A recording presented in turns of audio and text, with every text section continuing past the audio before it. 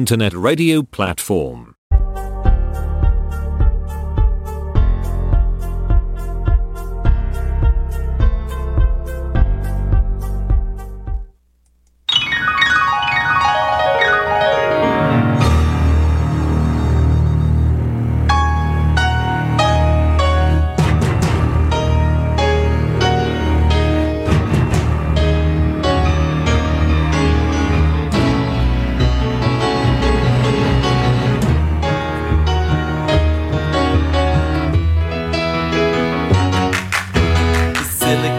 Chip inside her head gets switched to overload, and nobody's gonna go to school today. She's gonna make them stay at home.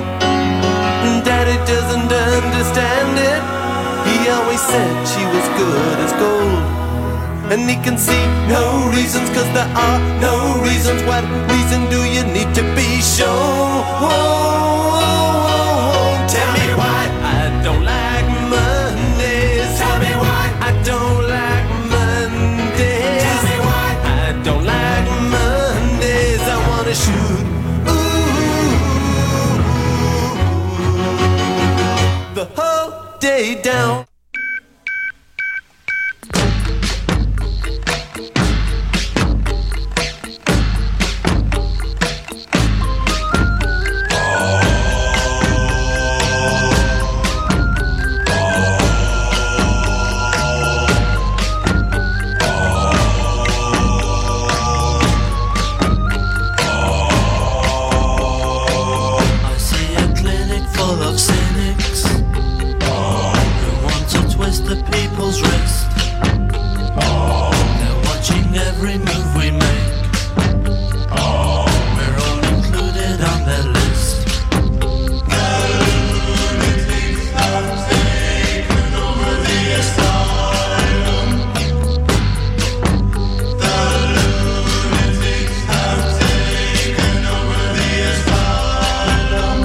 We often hear that we must pay for alleged wrongdoings of our imperial past by submitting to massive immigration into our homelands.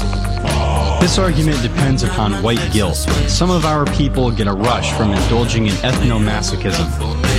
But we can smash this politically correct charade simply by refusing to apologize for who we are. I'm not sorry for the colonization of indigenous peoples. After Europeans left, they went back to their third world ways. Moreover, these people create nothing new, except for dictatorship, cannibalism, poverty, and civil war. I'm not sorry for apartheid. After the native Africans took control, they slaughtered the whites in the area just as they did in Haiti. Have a look at what happened under Robert Mugabe. I'm not sorry for slavery. Every race on the planet has practiced slavery at one point or another.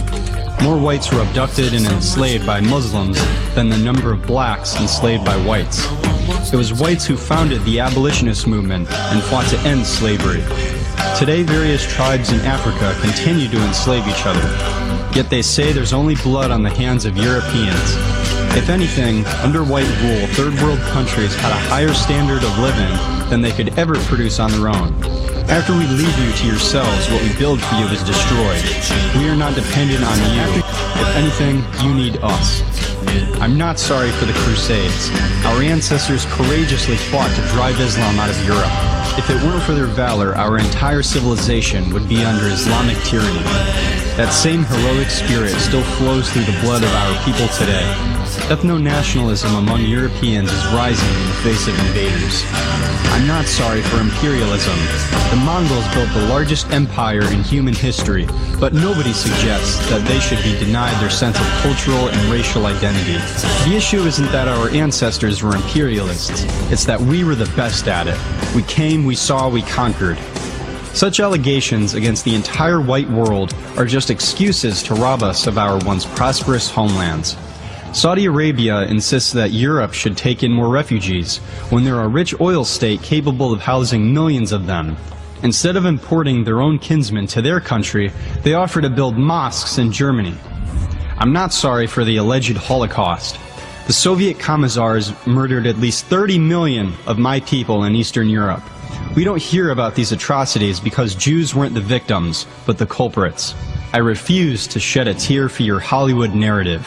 When the Jews fled Europe following the Second World War, they proceeded to ethnically cleanse the Palestinians to establish Israel. This displacement in the Middle East created resentment towards the Western world. The Zionists drive them out, and we have to take them in. Liberals will claim they're standing for human rights, but the minute you tell them whites have the right to self-determination, they scream, "You're part of the problem," thereby embracing the cultural and demographic genocide of a race that has created the very civilization they take for granted. There's no point in apologizing anyway. They merely see it as a sign of weakness and will attack you even harder. The only way to stand up for yourself and your people is to refuse to apologize. We're not sorry for what our ancestors did. We're not sorry for who we are today.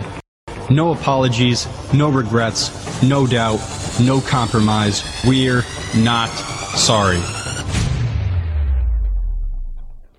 Oh, hello, everybody. It's a very scary day today. It's the first day of a Black History Month.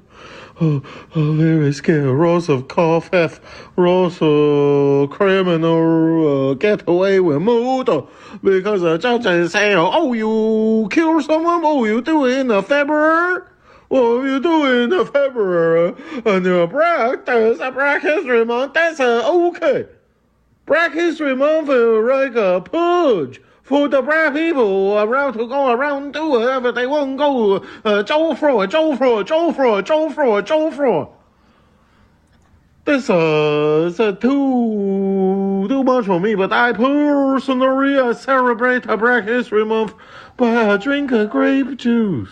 It is February 1st, and all month long, we're celebrating the contributions and honoring the legacy of Black Americans nationwide and right here in Metro Detroit. 7 Action News reporter Kara Hay kicks off our coverage by coloring in the blank spaces at a local museum.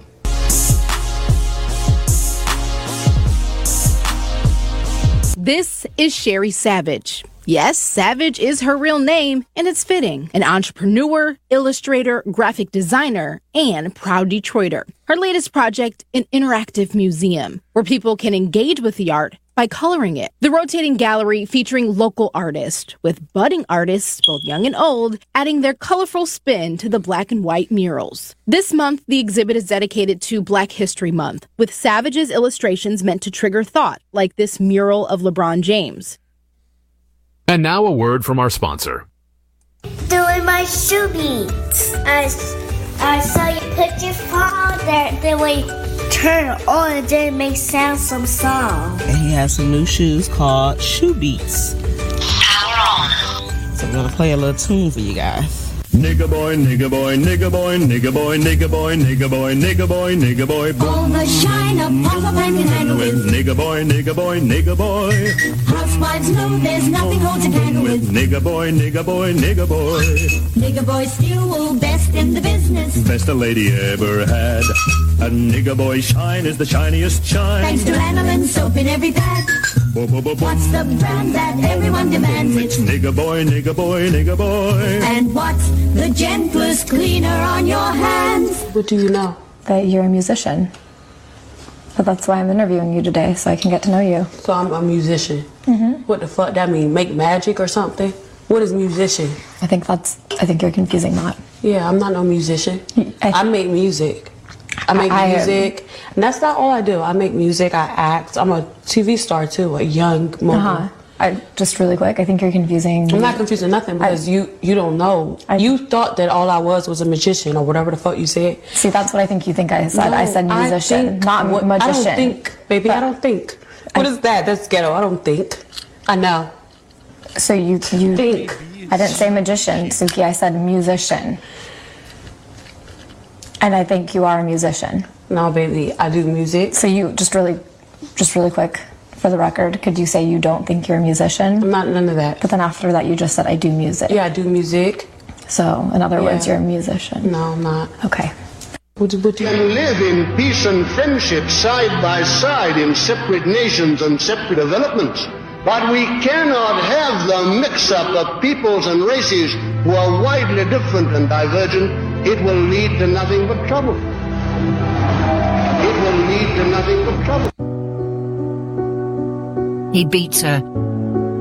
He abuses her. He cheats on her. He lies to her. He steals from her. He's given her sexual diseases. He'll get her pregnant and leave her. Her children will be violent savages. And she deserves it all, because she's a race-mixing traitor. Burn the coal. Pay the toll. This public service announcement has been brought to you by Black Crimes Matter.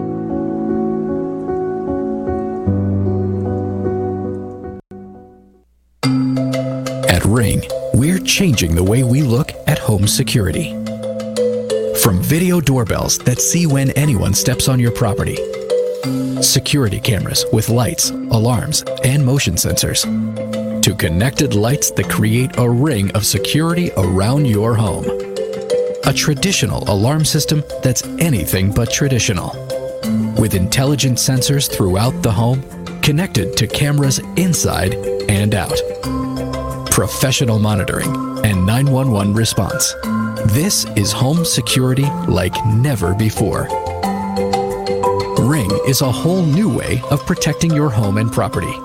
Ring Neighborhoods takes security beyond the home and connects you to what's going on in your neighborhood. A new neighborhood watch for the digital age. Layering smart, proactive security throughout your home and around your neighborhood. Welcome to the next generation of home security. White America, wake the fuck up. White America, wake the fuck up. Welcome to episode number 207 of the Sane Asylum. It is February 12th, and remember, we must secure the existence of our people and a future for white children, because the beauty of the white Aryan women must not perish from the earth. So let me introduce, first off, a shout out to Black Crimes Matter. I played 3 of his different comedy skit fake commercials, and the guy's just a genius. He's so good. So well done, Black Crimes Matter. I know they're taking you down from various sites, but we here at Speak Free Radio and the Giuseppe Video Network will always regularly play your stuff. So you're gonna have a home here. All right, welcome Northern Nevada Paul and Davis Lehrman, my co-hosts, my white co-hosts on Base Monday. And so start with Paul. Paul, you're a little heartbroken. I know you're a lifelong 49ers fan, and that was they just could have done it, but they didn't do it. Present and accounted for, ready for duty. Thanks again for having me once again. I have a rant on those on that subject maybe a little bit later. It's still in the holster, but these clips that I saw were precious. Now, I'd seen some of them before, and I want to comment on the one where the black the ghetto queen insists she's not a musician. Is that unbelievable or what? Well, yeah. I had seen that, and I thought to send it to you, but it was already all over the internet. I figured you'd be on top of it, and you were, as usual. Right. But I swear to effing God, I have had conversations like that with blacks, including like a black coworker one time and a black friend of mine. I mean, very, very similar, where once they land on whatever it is they got in their head, right? Right. You're trying to break through with like, wait a minute, let's deconstruct this just for a second. I just want you to know they so much resent it when you try to define the terms, right? Or define a word for them, or to tell them or teach them, okay, no, wait, you're not pronouncing that right, or whatever. This is the infuriating thing about fucking blacks, especially in America. Some of the African blacks may be more open because they haven't been brainwashed with this like white oppression, victimization complex they all fucking have.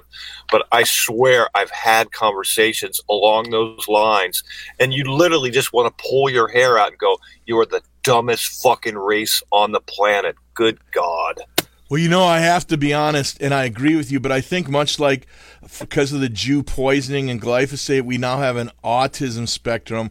I think there's also now a groid spectrum, and that young lady was full groid. I mean, unbelievably stupid she-boon. So, Davis Lehrman, what do you think? Because I know plenty of intelligent blacks.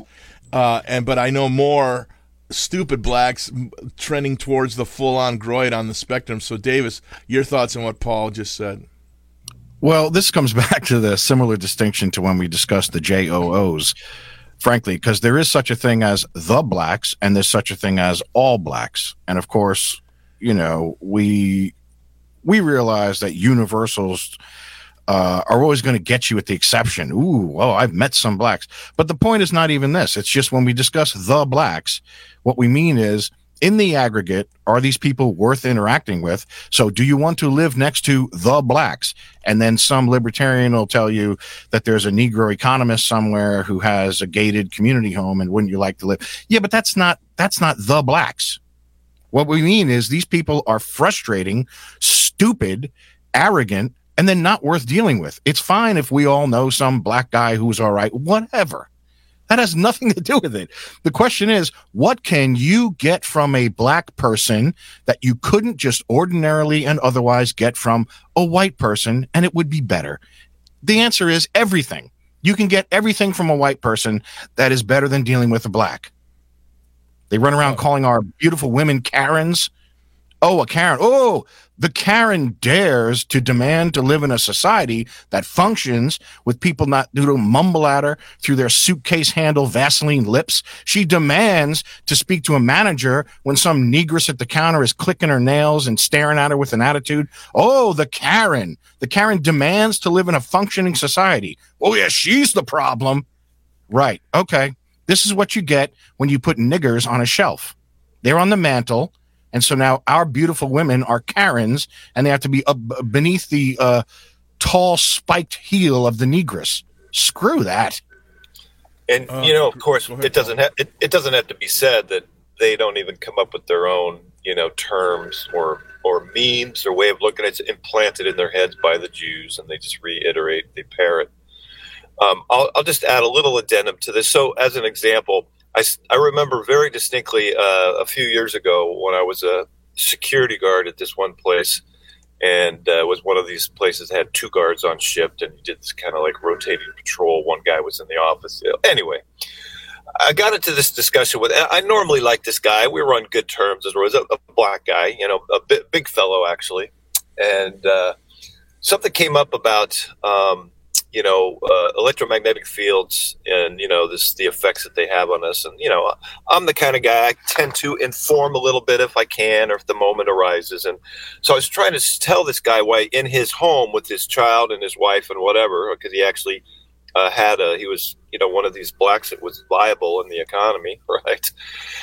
He had Wi-Fi routers, right? Which, everybody has for, in the main, and, I get it. But if you're just going to be using a desktop and or laptop, you should have an Ethernet cable and have the Wi-Fi disconnected or not working when you don't. It's better to run it direct for sure. Yeah. Right. So I was trying to explain this difference to him, and it's like I couldn't make it because he would.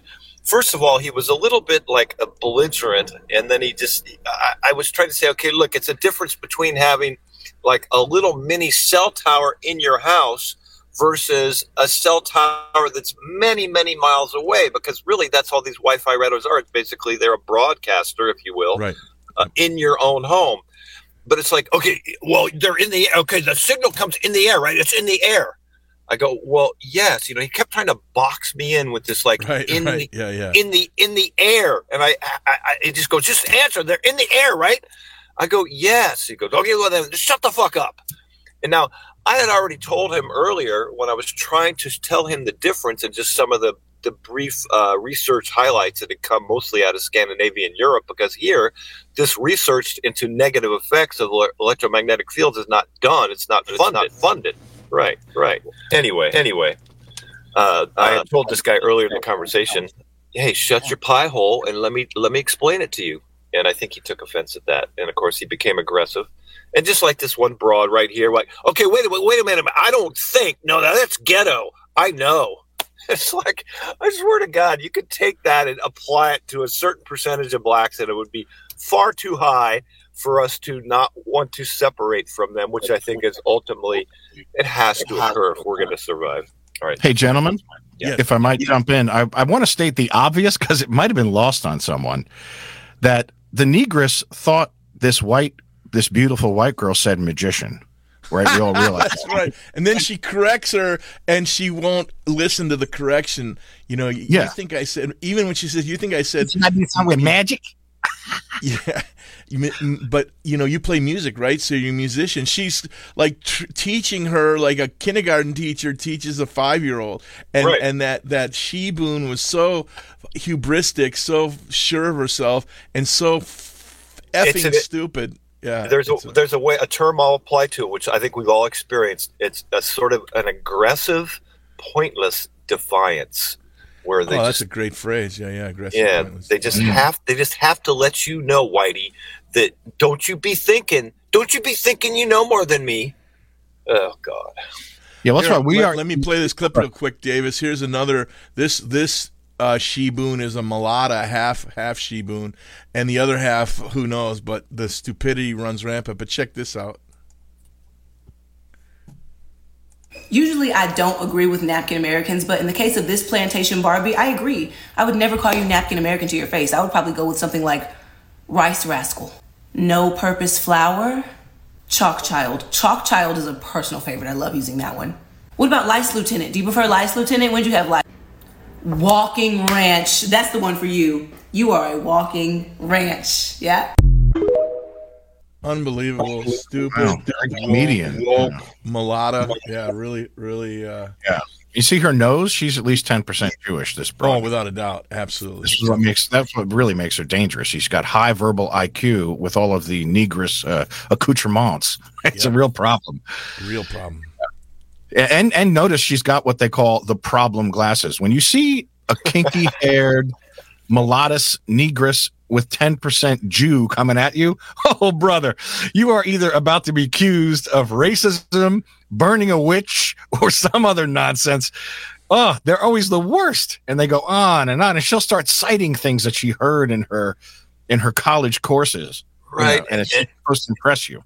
And not to go down a fashion lane here, but yeah, okay, this hair thing is just out of control now. It's like the thing about blacks as opposed to whites, for example, is blacks will follow any ridiculous, stupid, off-putting trend in some kind of perception of defiant fashion that just boggles the mind. And we've all seen now these like kind of weird Medusa dreadlocks, or these little like multi braided ringlets that a lot of these blacks are wearing, or what I call the haystack, where it's almost like they bind a big like the center, and then they have at the top of their head like a tree sprouting, right, and then all the dreadlock braids come out. It just is like, do you know how ridiculous you look, how stupid you look with your hair?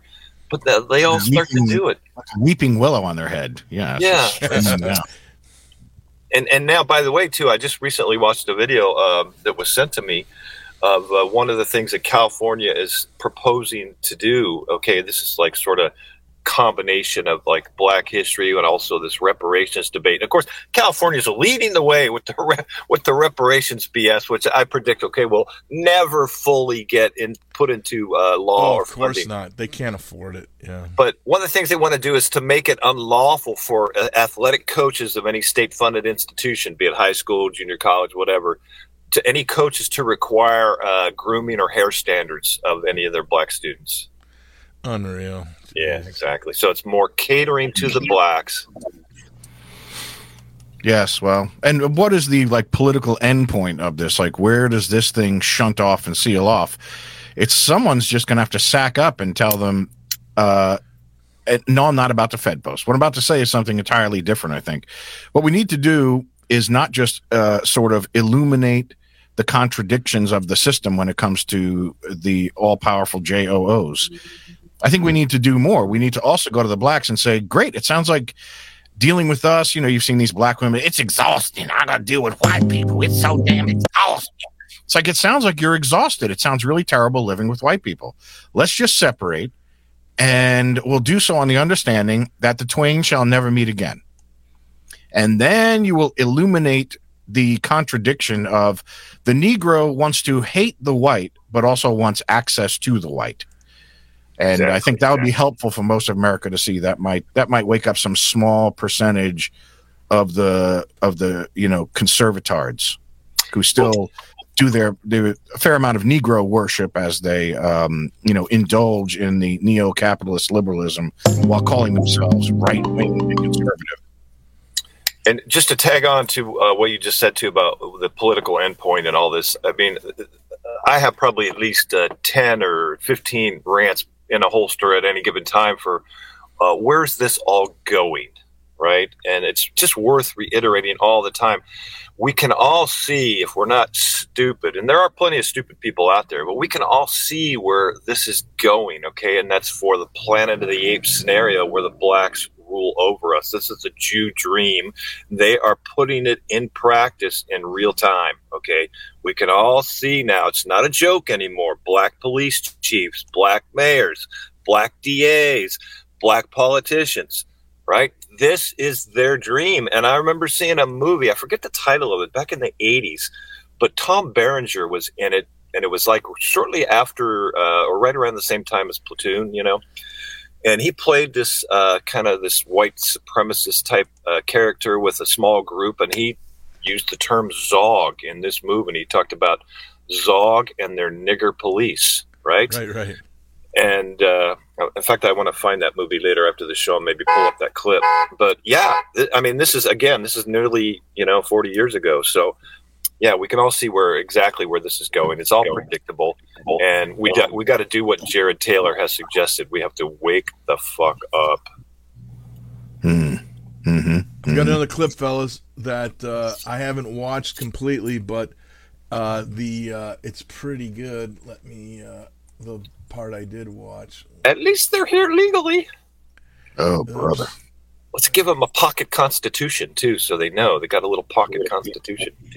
So this is tastefully called I Am a Nigger. So let's check it out.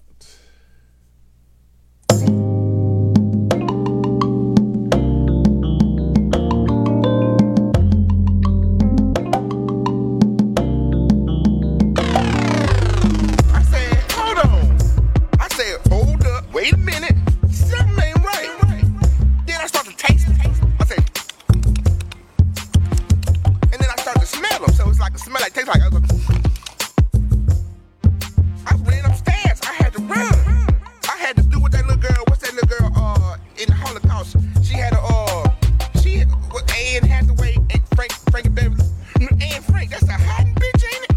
As a kid, as a wife, they raped everybody out here. I had to get up the stairs. So he had so much rhythm when he was walking up the stairs. Bitch, I started to almost beatbox up in the closet. But I couldn't do it yet because I couldn't die. I got caught tomorrow. So I'm just a little shook up. That's all that is. Hold up. Wait a minute. Something ain't right.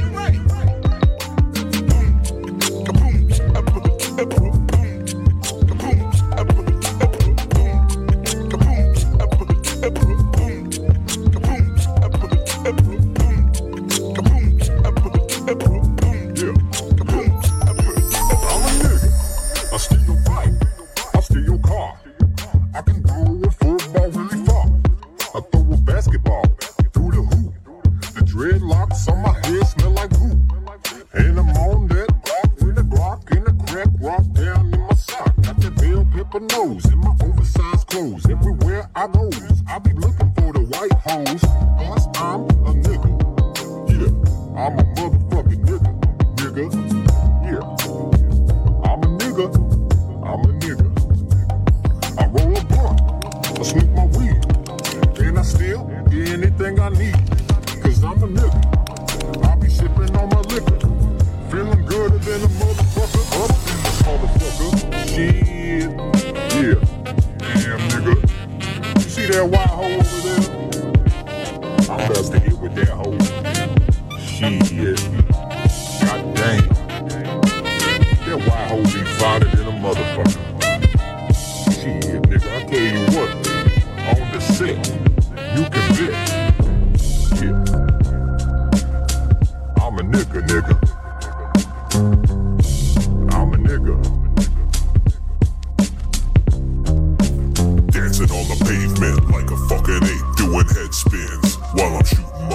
cause I'm a nigger. That's right. You go to a show, but you can't watch it in peace because of niggers like me. That's right. Cause I'm a nigger. Tell me to shut my mouth, I'm finna chimp out. That's what niggers are about. That's right. I'm a nigger. 30 round mag with the switch on the slide. I didn't hit him once cause I shoot the gun sideways. Cause I'm a nigger. That's right. I'll sucker punch you in the head just for fun. No fucks given, just a nigger on the run. That's right. Cause I'm a nigger. I'll steal your Kia, I'll steal your bike. I won't go to jail cause the judge is a kite. That's right. Cause I'm a nigger. Cause I'm a nigger.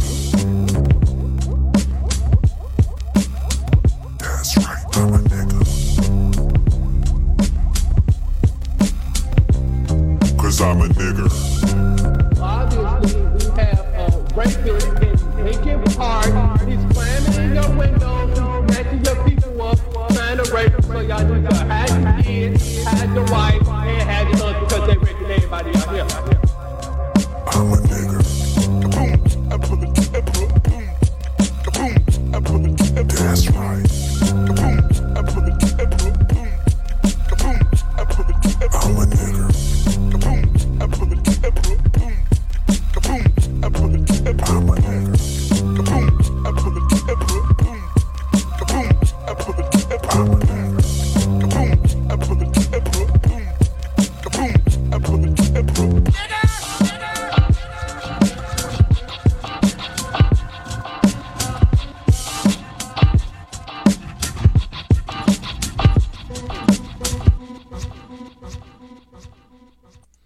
That's really well done. Well done.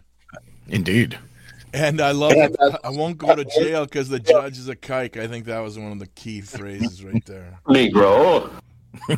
Classic. You know, hey, this is a great guest suggestion, and this would be based if we could have him on. Is the Burger King nigger man from the plane? We got to find out who that guy is. Oh man, yeah. We got to give him the Congressional Medal of Honor. Nigga, let me tell you something. Mm-hmm. I mean, who created that guy? Oh, that guy is he's a bit of a LARP. He does his videos and he fakes news segments. So it's all a joke. I'm sure he's a bit of a character in real life, but he's doing that whole wait a minute, hold up, something ain't right. He does that every single video. It's a bit of it's what he does for a living. He does this character. So, but there are niggers that dumb. That's why he's doing it, because it's believable. You know, he'll go. News segments when they're transitioning to a live set piece or a live spot and they're speaking to a witness. Sometimes for no reason they'll start at the witness's hands folded and then move up. Right. Okay, what he does is he uses the same production templates they have for the border around news segments. And then he has someone film his hands and then moves up, gives his testimony, and he insinuates that into the real news piece. So he re-edits and then posts them. And this is how years ago people thought this guy was actually being interviewed about things about, Anne Frankelberry and all this stuff. You know, Anne Frankelberry, she's a hot bitch, ain't it? Anne Hathaway. Yeah. That was awesome. And then Anne Frankelberry, Anne Frank, that hiding bitch. Oh no, he said, she a hiding bitch, isn't it? This is the other thing too, that again, it's worth reiterating or pointing out that this all is a celebration of dysfunction and ignorance. They really, it's promoted and celebrated. Meanwhile, what the National Socialists were about with the people here in America when they talked about eugenics was what? Was improvement, right? In other words, high function, achievement, art, culture, intelligence, civilization. And when you look and see the direction our society is taken, I mean, we could start with the the actual physical infrastructure, okay, and to just move all across society. I look at the dysfunction and the unattractiveness of the race mixing in the mulatto. We could do a whole show one time on just the sin of this race mixing and then the resulting mulattoes. And I use mulattoes in terms of for all. I know it's black and white mainly, right? But of course, I like to use the term mulatto in terms of everybody else that's mixing. And when you see the results, it's unattractive. Uh-oh. Where'd Paul go? He disappeared. He's back. Yeah. You dropped off for a little bit, Paul. Oh, really? I'm just sitting here. Nothing happened as far as I know. Well, anyway, I don't know where I left off, but what I was starting to say is I shot a few games of pool this weekend with a buddy of mine. He goes, hey, let's go. There's a nice pool hall. So we did. And, of course, it's worth mentioning, as usual here in the Bay Area, that maybe 20% white in there, 20 to 25%, right? All the rest was other races and mixtures. Well, at the table next to ours, and there's probably, I don't know, like 20 plus tables in this place, really nice. There was this big, tall, gangly white guy, and he was obviously shooting pool with his daughter, all right? And this was the exact kind of guy that you see mixing with the Asians out here. He was just kind of a, doofy-looking dude, and he's probably some kind of computer expert. I have no idea, right? But his daughter was, like, the worst of all, because she was not white, but she was not Asian either. But she had that taint, that Asian taint that ruins a white face. And she was tall and bony like he was, okay, super skinny with, the way a lot of these Asians come out. So she probably was maybe 16, 17, something like that. And she literally had no breasts, and it's just like, I felt bad for her. Really, I did. Because, she's not white. And she's not Asian either. And she's just one example of what I see everywhere in society when you let people do what it is they want to do. Oh, it's my liberty, my individual freedom. Or you don't have laws to protect your race, which in my opinion is one of the smartest things that used to be done and could be done again. Should be done again. Great point. Yeah, I mean, this whole nonsense of every month starting with February is Black History. Then I think there's Mestizo Indian history, and then that leads up to the gruesome June with the faggots and trannies and child raping rug munchers. That I think we got to change that from Pride Month to tranny or homo eat a bullet month, because I mean literally. The only encouraging thing you see is their suicide rates are like 10 times the normal citizen of the former republic. But it's just, glass half full, glass half full. Exactly. The thing that gets me though is that you remember in all those Scooby-Doo commercials there, the villain would always be a mask, and at the end, Shaky and Scooby would ineptly force him to run towards Fred, the blonde-haired guy, and Fred would hold the dude with one hand and pull the hood off with the other, and the villain, in reality, the villain was always the happy merchant, right? Everything we're talking about, even though it's empowering these, borderline human droids in society, it's all being driven by the vile kike to undermine this once white republic, right? Or white. It's never been a democracy. It was not intended to be a democracy, but the Jew calls it a democracy. But up until 1965, the government honored the founders' rules, and we were letting immigrants in 90% white, 10% other, and the other had to prove they could bring something good to the table, like a really good Indian restaurant or a really good blah, blah, blah. A massage parlor. Yeah, really good. You want happy ending, Joel? So, I swear to God. MSG, yeah. Yeah. No, but just look. I mean, it's fun to make fun of them, but the stereotypes are real. They're all based in reality, right? I mean, what do the Asians bring here, right? I mean, seriously, the Indians, they're out here. They're running all the gas stations and a lot of the pizza parlors, right? And of course, all the curry smelling small hotel chains. And the Asians are. There's actually a little Saigon shopping center, here, and there's massage parlors everywhere. I don't remember this many massage parlors when I was. And by the way, I don't go to massage parlors. I went one time to a massage parlor not that long ago, actually, because I really needed a massage for my back, and it was past hours, so I couldn't go to a chiropractor. Oh, after hours, interesting. Yeah, in other words, it was like what happened, Angel? 7 or 8 o'clock at night, and my back and my neck was tweaked, and I couldn't work it out myself. I go, I'm going to go get a massage. So I went. I paid like $40, and it was halfway worth it. Although I got to admit, this Korean chick that gave me the massage, she had very, very clumsy hands, and I actually had to tell her, okay, no, please do this and do that. I had to actually instruct her, and and she did it. She kept reaching for the front. Then, yeah, that's what. But she wanted me to strip. When I got in there, she says, take off all your clothes except maybe your underwear or something. And I just go, no, it's not that kind of massage. And so she goes, okay, what do you want? Anyway. Yeah. Well, I want to take Paul off the tree limb about Asians. Of course, living in California, I could see why they would be a definite real life in your face problem 24/7. It'd be like living in, Queens or Bayside, New York, and it's just Korean signs everywhere. So I get it. However, they're sort of the last on the list because the truth of the matter is, if we had the SAC to just enforce laws, they'd be the first ones to self-deport because they're very much in the vein of compliance. They're sort of a compliance people. And if you simply have a few government agencies interface with community leadership and be like, no, here's what it means. You have to go back or you get arrested. They'd all be gone within a week. So they are the least of our problem. Not to mention, have you ever seen Maggie Q?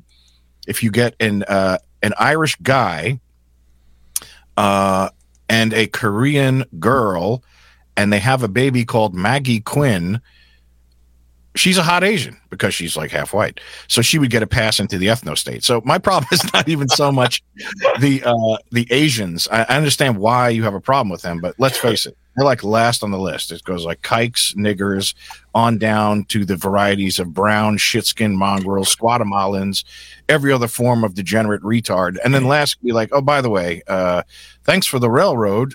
Get out, chinks. So anyway. Hey, G-Man, if I may respond briefly. So, yeah, I get what you're saying, but when you tell me you understand, which is part of what you just said, I understand, Paul, but no, I said, you do not believe me unless you have seen it and lived it. Now, here's the thing. I totally get it. And by the way, Asians for sure would be down with us against the blacks and or the Mexicans. There's zero doubt about that. Okay. They don't have any kindness or empathy to blacks because they've experienced them but here's the thing again, is if you allow them, they will continue to come. You guys have probably seen the same articles online and the same videos online about vast majorities of Chinese that are coming across the Mexican border and so on. Right. And, they will overrun you like locusts, like termites, whatever. And by the way, when you're around a bunch of them, and I've been to places here and there, and I quickly normally exit. When I first started encountering it, I wasn't as anti-Asian as I've become. Yeah. Because I've seen what it is they will do. They will buy all the real estate. Okay, they will buy commercial real estate, and you'll be renting from them.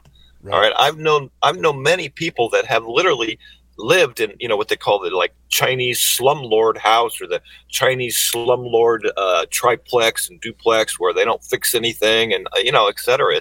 That's a real thing, and the problem is yes, they're last on the list. I totally agree with that. We got other major issues, but they are definitely on the list. Believe me, because I have seen it, experienced it firsthand, and they give you the creeps. If you're around a crowd of Asians, and there's always going to be a mixture of some are very American or Americanized, and maybe others are not, but they give you the creeps. Okay, they give me the creeps. Well, let me play this clip I came across a few days ago, which is at first I thought it was a young white guy with waiting for a liver transplant because his skin was yellow and jaundice. But in reality, listen and look at this. We have on our hands a based chink. White people deserve a place to live and a future. Gullible white Protestant Bible belters will plug into conservative ink and be convinced to abandon their own families by the Zionist funding that hates them, only to spend their tax dollars to annually bring illegal immigrants to storm our institutions and turn our progeny into the useful, idiotic communist homosexuals that we see today, leaving behind only suffering, death, poverty, and a world raped of its resources, alienated from the cross. Whenever any of us point out the paper trail funding behind organizations dedicated to causing societal destabilization in the West, we're immediately smeared as anti-Semitic Nazis and find ourselves in a situation where the judge and perpetrator are one and the same. It is the greatest showcase of being a protected class when you can exercise both the power of being the aggressor and the power of being the victim, utilizing the sword of critical theory and the shield of political correctness. Because if you want to know who controls you, look at who you're not allowed to criticize. In other words, lying to your face about crimes against Jews and blaming white people. And you Trump-tard boomers love eating that shit up, don't you? So while hundreds of thousands of unreported white murders continue along the southern border, let's continue to keep sending our own children off to war in the Middle East with zero benefit, pretending there's no manipulation or agenda by the fully controlled Zionist media, getting orally asphyxiated by the establishment right. But until the next one, my goys, shalom. You know what's weird about that is I would expect Warren Balog to do that clip, not Who Flung Poo. Right. Yeah, well, that's why they're last on the list. And Paul kind of stole my thunder because I got 2 points. The reason they're last on the list is not just because of my joke about Maggie Q, although she was really delicious. But it's not just about that kind of offhanded joke. It's literally strategically, you give this system nothing. They tend to have some sort of mythological war of civilizations against China in their heads. They use this as a constant distraction. When the Russia thing's not working, they move to allowing the right-tards to talk about China. Okay, so I'm not giving this system anything by agreeing with them about Chinese being bad. I'm not going to verbalize that till much later. And second, because the Chinese or Asians in general, I should say, are sort of rules-based compliant. If you just tell them, like, hey, listen, you all have sheriff badges. I'm going to give you the ominous Nabisco crackers. I'm going to put the cross over my head. You now are all deputized. Go straighten out the niggers in your neighborhood. They will go do it with gusto. Right. Yeah. So this is who you do. You can wedge the same way kikes are free to wedge all sort of brown mud against the white middle and oppress the white classes. You know, we could do the same. It just takes the sack. It takes literally one sheriff to go deputize a bunch of Chinese and Asians and whatever and be like, go beat the living shit out of these niggers who are killing your grandmothers and pushing your wives in front of subways. It would be done in a week. There'd be no niggers left in New York.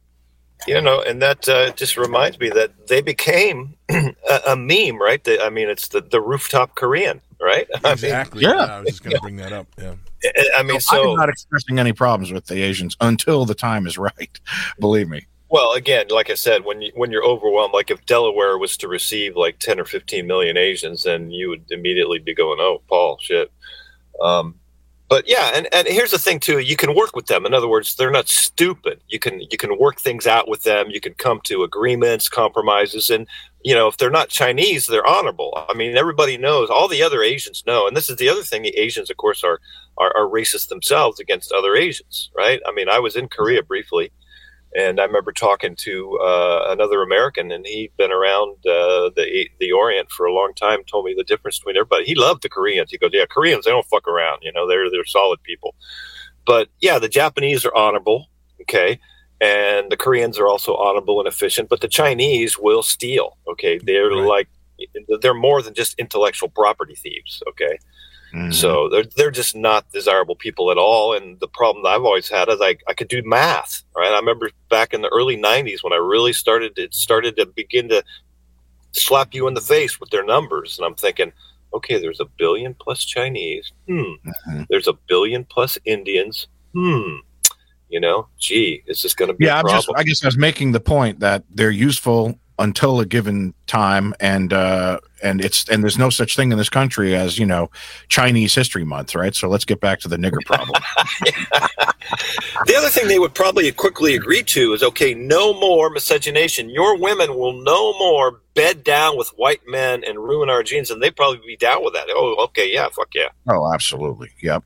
And I do want to, just to anchor why, just to transition back to the black problem, is why do we have this black problem? It's, of course, you can thank like sort of capitalists of the early era for all these Negroes. They were, every nigger they brought over here would spawn and make more niggers, and that in turn meant every nigger that existed from that point forward would be a balloon payment, an ever increasing interest rate balloon payment for all future white people. So it was a curse. So these kikes and perfidious Albion whites who decided to bring niggers over here to make $1, curse them, hope they roll over in their grades and get shit on, because that's who did this to us. Okay, so anyone who's, I don't know, capitalism seems fine, I don't know what people talk about. Well, that's why capitalism is not fine, stupid. Because they're willing to ruin everything for 1,000 years to make a buck. You sound like a kike. I got to make a buck, so I'm going to bring them over. Exactly. Hey, it's not on me. I just brought them. You want to treat me like I'm the bad guy. I just brought them. You're the one who we use them too, but then you use them and you blame me. This is how it works. I'm just trying to make a shekel. Perfect. Fuck you, kike. That is a great imitation. Well done. A certain people, remember this guy named Silberman, Charles E. Silberman. Everyone needs to get this book before it's torn off Amazon. It's a Jew for Jew book. It's called A Certain People. It's one of these Jews who writes a book about Jews for Jews, because they're endlessly fascinated with themselves, Jews. They will write, there are thousands of books like this, but this one has a really great quote on page 350. And it goes like that. It's super short. It's literally one sentence. And it's why you live on the island of misfit toys when no one, and I mean no one around you that you know who's white wants this. But here's why you're living there. Jews are only safe in a society acceptant of a wide range of attitudes and behaviors, as well as a diversity of religious and ethnic groups, period. That's why you live in Jew America. This is your country on Jews. Like it? Okay. If you don't like it, you got to get the country not on Jews. This is what's going to keep happening, because Jews only feel comfortable on the island of misfit toys because they are misfit toys. There it is. And you can get, oy vey, what a deal. You can get the hardcover for only $9.90. So is that worth ordering? It's a deal, Mortimer. So that's the Jew malignancy, right? They fester and metastasize into every possible arena of power, banking, of course, academia, big agri, big pharma, government, NGOs, trusts, charity organizations, and all of a sudden they spin the narrative. And this is my question, you guys. How can whites be so stupid as to believe that all this so-called commitment to Tiki Alam to improve the world for all these vile kikes are doing is trying to degenerate society into Mad Max type dystopian garbage that they rule over, but yet all the stupid woke white libtards think, oh yeah, kumbaya, oh we've got to help every groid, we've got to help every mestizo Indian. They just need a 23rd chance, they just need a 69th chance, and then they'll be okay. So why is it that whites can't embrace the Giuseppe favorite aphorism, the Russian proverb, fish swim, birds fly, Jews lie, when everything these vile kikes are doing is only to serve their end goal for the Jew and no one else? Why can we see it so easily and the average white shithead cannot? Well, I'm tempted to play that clip. We got to get that on a ready to go, a drop, right? Greta going, how dare you? How dare you? Don't you know that the Jews are the humanitarian? They're the light of the world, Giuseppe. I'm sorry, I can't agree with that. Nice, you don't agree with that. They're the light of the world, buddy. But that is sorry, bro. It's not. They're not my light of the world. Isn't that just it's the chutzpah, it's the peak of chutzpah, that as they are genociding people 24/7, they want to talk to us about how they're the light of the nations. And these two broads on campuses are like, Jews do everything that's good. We do everything right. And we're just doing, it's just chutzpah. We need some of that chutzpah. We just need to like charge into a room and take over like kikes do. Yeah. They have this moral certitude. Yeah. How dare you? How dare you? Did you see that? I sent a clip to you, both your text and just your email, both your emails about the problem with Jews is Jewish supremacy. It's really good. It's on Rumble, and it actually, if you wanted to, I mean, you probably got other stuff as well, Giuseppe. But this guy puts it perfectly. I mean, just the first few minutes. It's like a 13-minute clip, but just the first 2 or 3 minutes is so solid. So, how did you send it to me, Paul? Both text and email. Oh, great. It's easy to Hey, while you're pulling that up, I've got something entertaining for the folks, Giuseppe G-Man, Sure, while you're looking go for it, up. brother. So, when I was very young, I was like a troublemaking youngster. In addition to... One quick question, Paul. Is this the one you just sent on Rumble that just arrived? Correct. The Jewish problem is Jewish supremacy? Yeah. Okay, go ahead. Sorry, Here, Dave. let me just regale people. This will be less than 30 seconds. No, please. So I used to make these prank phone calls, which means I had a recording device on my phone, which meant, of course, I had to start calling these KKK lines. They used to have these like war, white Aryan resistance, and KKK lines. They'd have phone lines that would give outgoing messages. And this is how, before the internet, people would spread media amongst other means, right?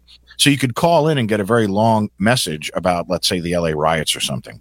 Anyway, during the LA riots, White Aryan Resistance, Tom Metzger's outfit, had a segment on their outgoing message that included this when he spoke about seeing blacks shoot each other as he sped through the LA riots. Here's what he said. Nigger shot another nigger right in the melon. That was the outgoing message was, I saw a beautiful sight today. A nigger shot another nigger right in the melon. Then he talked about all the black on black violence he saw as he sped through. Oh, brilliant. Anyway, so we got to do a show about that. I've got these old outgoing messages, just audio file after audio file, and they're ancient at this. That'd be awesome. And I'm sure they're lost to history, except for some troublemaker in between pranks calling, the war hotline and the KKK hotline. How dare you? How dare you? How dare me? Yes, that's right, Greta. No, those things are timeless. I've bumped into a few of those, and there's the nature of people has not and will not change. The nature of the races. I mean, this is the kind of thing I've been telling people forever. Is that 10 forget about 10,000 years. Okay, a million years of so-called evolution will not give us that much of an improved black.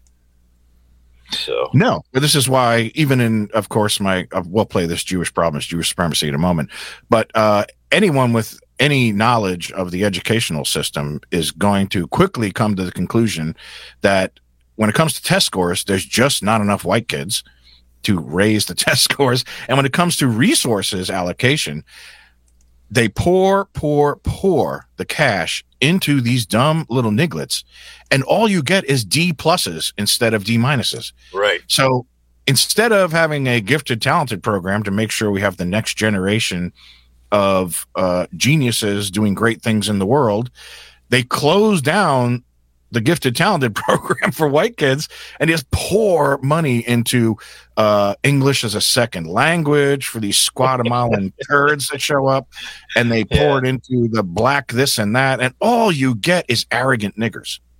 Right. English as a second language and math as a colonist oppression. Oh, it's colonial oppression. Yeah, I mean, 2 + 2 = 4 is obviously. So this guy we're about to play, the reason I like him, I've seen him a couple times before, is he's one of those guys where the subject matter is fine, but it's the delivery. Angelo Cage. I mean, he's a guy with the tone.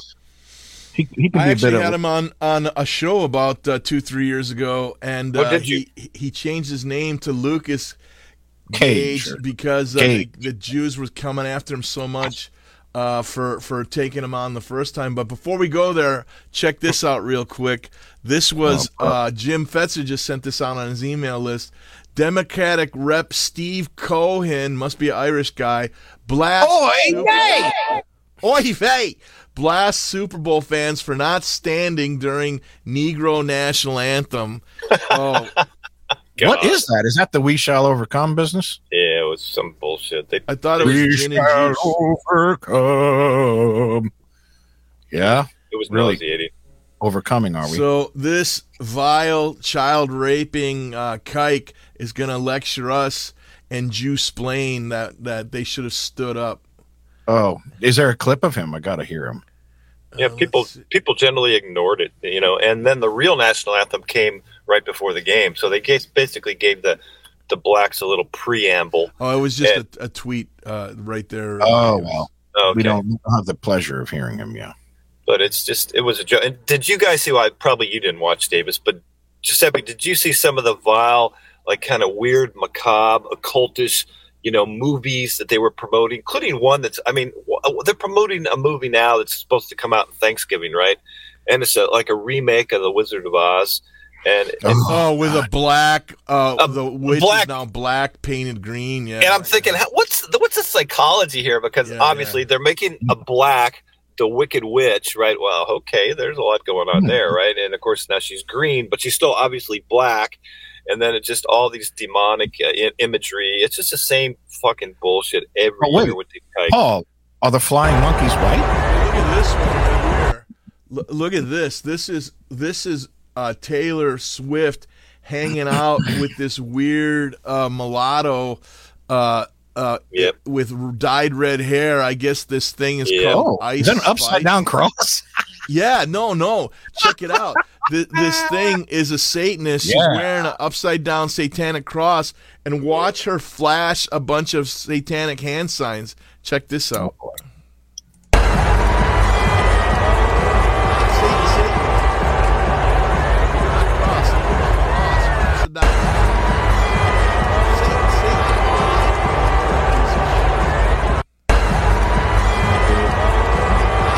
The Tom Metzger quote applies to her. So there Which you go. one? Yep, and again, this is the curse of the mulatto. And by the way, when I binge watch, which I do on a regular basis, all these black crimes occurring, blacks getting arrested, getting tased, getting tackled for shoplifting, all the time, I would say at least 50% of them are some version of mulattoes. Yeah. And again, the mulatto psychology has been well understood and articulated by others. Is no matter what, they will always take the side of the black, even if they're half white. Course. Yeah, It's like so they identify with the underclass and the dysfunction. And again, well, it's because you know the other. You're white, so you're the other to them. It's hard for us to imagine. Right. And again, I've made this point before, but I really firmly believe this is they don't want to admit it, but they know that they're fucked up. Okay. They know that they're half black, or they know that they're an ugly black and they're never going to be accepted. And this is why they're angry. And this is why we have to separate from them. Of course. Yeah. Yeah. So this guy's delivery is always really something I do appreciate his passion. He's definitely in the fight, but I don't know. He must be smarter than he comes off in these videos. He comes off like a lunkhead, and yet he's always making very good points. So I don't know. I'm always struggling with him. And he's should we check out the clip? Yeah, and he's Joe Rogan too. He's mini me Joe Rogan. All right, here we go. Since his head looks like a toe, he's Joe Togan. So I just took my son to school, and I'm sitting there watching him walk into the building with other children. And it gives me like a feeling of pride and joy being a father on one hand. And then on the other hand, I feel like absolute crap. Because my children or my son is going in with his friends, all these young innocent kids, they're 8, 7, 5, all these young kids going into the building. And I know they're going to be safe. Meanwhile, across the world, there are children being blown to pieces. And I know they're not safe. In fact, they're not safe because my government, mine, it's not even mine, they don't represent me, is using our tax dollars to blow children up. Or rather, allowing the satanic Jews in Israel blow up the kids. They're still going on about October 7th. They're still going on about the Holocaust. They're still sitting there justifying the genocide of innocent men, women, and children. Are you not sick of these people? I am so sick and tired of Jews in general. Why in general? Lucas, you have Jewish doctor, Jewish... Yeah, I do. They're not saying anything. There's not one friend of mine who's a Jew. Not one. Even my Jewish friends. Not one texted my wife, hey, Caitlin, how's everything going? I saw Lucas's Facebook posts about death threat. I'm so sorry that not one motherfucker. You think I want to talk to these people again? Probably not. Instead, what do my Jewish friends do? They put an Israeli flag on their fucking profile picture. I stand with Israel. Do you even know what's happening there? No, they don't have any idea. Hopefully they don't have any idea. The best case scenario is if they have no idea what's going on. But then, if they're following me, they have to see what I'm posting. Yes, they know what's going on. They can't be completely ignorant. They're not. But they're Jewish. So they're always going to side with their fellow Jews. This is the Jewish problem. They always side with their fellow Jews. It doesn't matter what they're doing.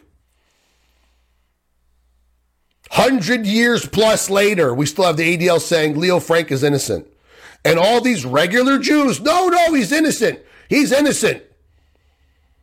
Going back a few months ago, last year, when the ADL got rid of the 5 community notes that we put up, all these regular Jews, left wing, right, no, he's innocent. It's anti-Semitism. They were regular Jews. They weren't evil Protocols of Zion elder Jews. They were regular Jews arguing. How do you know? How do you know? The same talking points, the same platitudes, and it's the same with Israel and Palestine and Gaza and the Holocaust and October 7th. It's literally like they are a hive mind.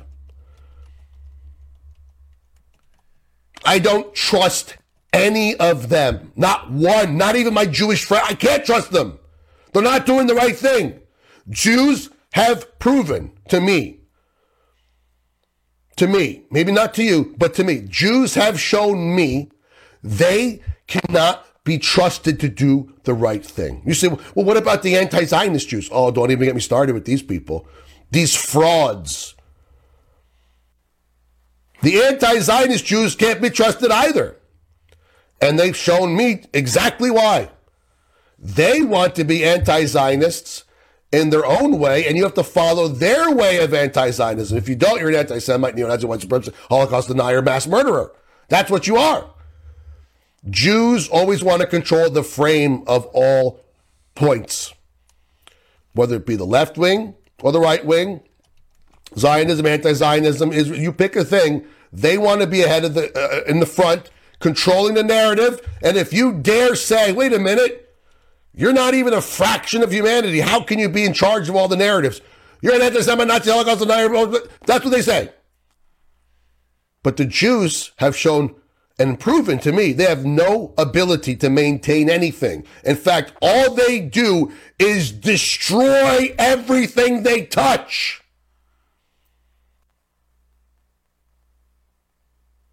They cannot maintain, they destroy and destroy. With their paranoia,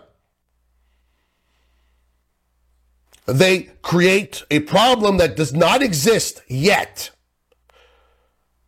We got to stop hate speech, even though there's no big issue. They create hate speech. Well, this is what it is now. Anytime you criticize a Jew with money, you're a Nazi. And that's hate speech. And if you think Soros has... So in other words, they attack things that are true, making a problem that wasn't there before. Then there's the Barbara Streisand effect, and everyone starts realizing, wait a minute, why are they covering this up? Then there actually is more of this speech that they made up, becoming a problem called hate speech, and then they push laws to stop hate speech, and then everyone hates them for it. They have shown me they're not worthy of any influence or power anywhere on this planet. Perhaps among themselves, what do I care? But among us, none. They cannot be trusted. So if you want, not a single Jew on the planet can be trusted. And why should they? Why should a Jew, a fraction of humanity, only 16 to 20 million people on the planet, be in charge of any institutions anywhere? It shouldn't be possible mathematically. Amen, man. That is a good place to stop right there. Why are these vile, devil-worshipping, child-raping, subhuman pieces of shit? Why have they metastasized into every hall of power possible, man? Fuck the Jew. Fuck the Jew. How dare you? How dare you? I dare. I dare. You know, this is the thing, and I'm sure Davis will agree. This actually reminds me of multiple conversations I've had with Davis, as well as, of course, his appearances on this fine show, some of the things he said.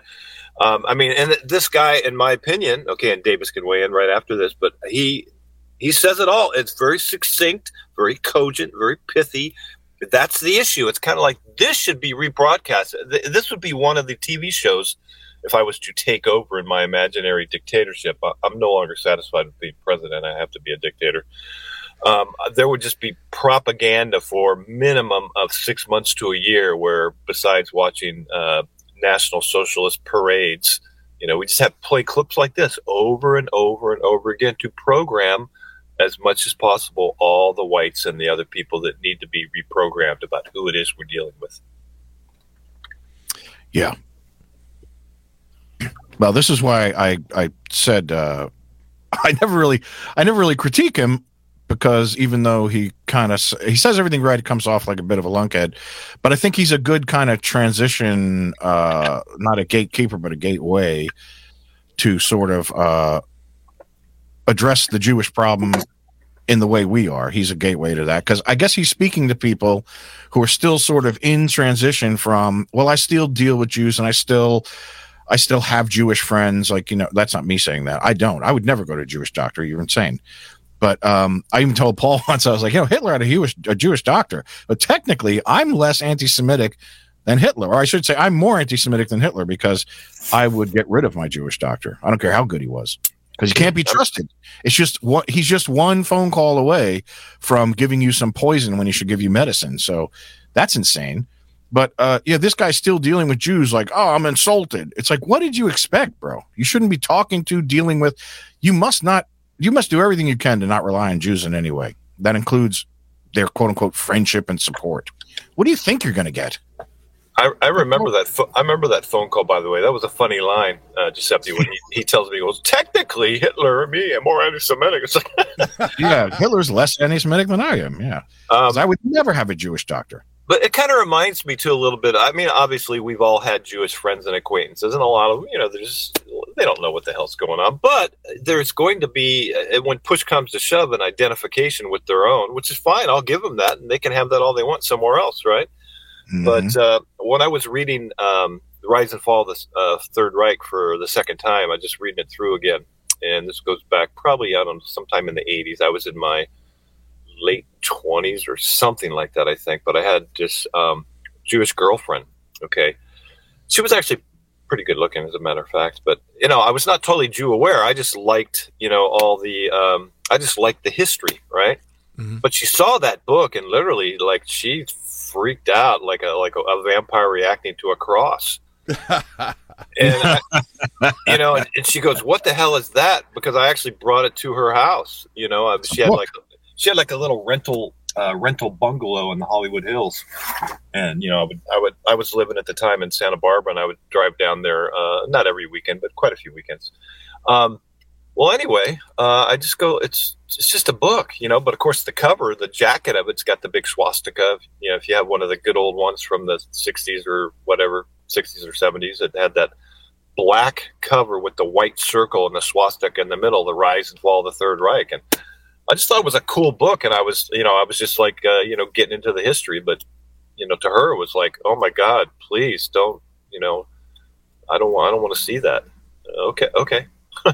You know. So amazing. Anyway, Yes, reaction like a vampire to. But by the way, that's a funny story that I've never talked about on the air, and I just thought about that. Like Paul, right? Paul from California, Northern Nevada. Paul had a Jewish girlfriend, and he was reading Rise and Fall of the Third Reich and had the book in her living room on the coffee table. It really happened. That's an awesome. What book was it, Paul? Tell me again. What book was it? Rise and Fall of the Third Reich by Shire, William Shire. Yeah. Okay, yeah, that's hilarious because that's not even obviously a pro-German book. I know now, but it is interesting history, and I'm assuming there was some of the descriptions of the it was mostly some political, but just a lot of the military sequence of events. I'm assuming there was a lot of accuracy there, and that was interesting from that fact. Sure, but he was a Jew in Germany at the time, so he's got big axe to grind. Right, which of course I didn't know at the time. Yeah, I know, because he's lifted up as this sort of this court historian. You want the true history? Go to William Shire. Yeah, okay. Right. No, I have since heard and read many critiques of his work, and there are some really good books on World War II, and I've read a few of them, and it just there's an object lesson to be learned, right? And it's just, you can't let them off the hook. It just reminds me of that great scene in Breaking Bad. And I don't know if you're familiar, Davis, but I'm sure Giuseppe saw the series. But where Mike Ehrmantraut is telling the story I believe he's telling it to Walt about no more half measures. Okay, like he tells a story about how he gave some guy a break, and then later on, this guy, the domestic violence case, and the guy later on killed his wife. And, at the time, he says that he was considering just taking care of this guy. Okay. He had him out in the middle of nowhere and had a gun to his head. And he was basically going to just take care of business, eliminate the problem. And the guy was like begging and pleading and crying or whatever, saying, oh, he's got a daughter and blah, blah, blah. And he let him live. And then, of course, what happened? And the same thing with Lydia. I'm sure if you're familiar with the series, Giuseppe. So he let Lydia live. Okay, after she was, he knew and he found out that she had put a hit out on him, right? And he just, no more half measures. What's funny is I watched the first episode of that show, and I was just, wow, that's probably the best first episode I ever saw, but I've never gotten around to watch any more, but so many people have said it's such a phenomenal show. Yeah, you won't really? Yeah, you won't. Yeah, a friend of mine, he binged it. He'd never heard of it. I think he'd heard of it, but he'd never seen a single episode. And I go, dude, and this was after it was already done, right? And he binge watched the whole thing in like 2 weekends, So, yeah. But okay, so Davis, so then you do know what I'm referring to about no more half measures. And yeah. And that he let Lydia live after she had already put the fucking hit out on him, and he actually had to kill the guy that she sent to take him out. Right. Well, and I think that might be a no women, no kids thing for Mike, actually. Perhaps, yeah. But you can't. Because remember, he's written as the good guy, right? So. Yeah.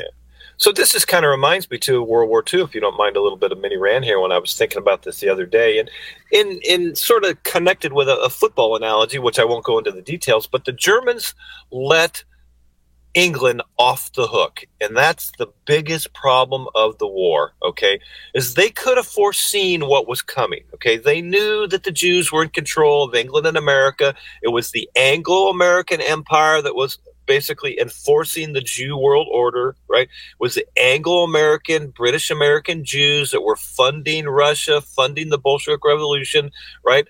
Arming and supplying all of Germany's, and therefore all of Europe and all of the white gene pool's enemy, right? And they had the means at the time before the Battle of Britain, and even after the Battle of Britain, they thought that they needed air superiority, but they really didn't. They had enough air superiority, but they had the army, they had the navy at the time, they had the plan to do it. England would have been more or less prostrate before Germany. The supply lines had been constantly interrupted by the wolf packs out there in the Atlantic, and they could have done what was needed to do. And the mistake that Hitler made is regarding England as brothers, comrades, cousins, white racial kin. All that is true. And they didn't need to go in there and wipe out any population the way the Jews were going to do to Germany, the way they did to Russia already. They just needed to go in there and take over. They needed to iron out England, and they could have done it. Okay.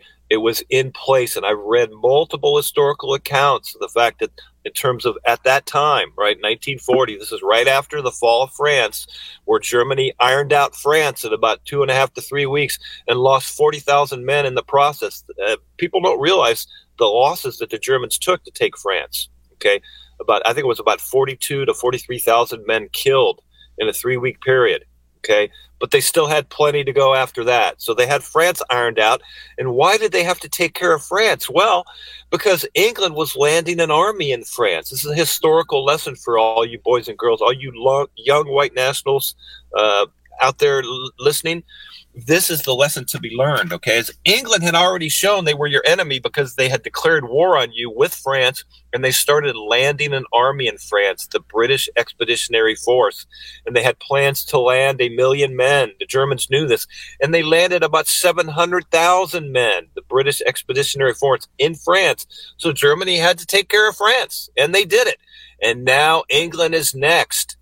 That's the strategy that had to be applied because they could foresee, they knew where this is going, that England would be used as a launching pad, a launching base for an invasion of Europe. So if they had taken care of that, there wasn't a thing that could be done. Russia was not going to do anything. They had the non-aggression pact.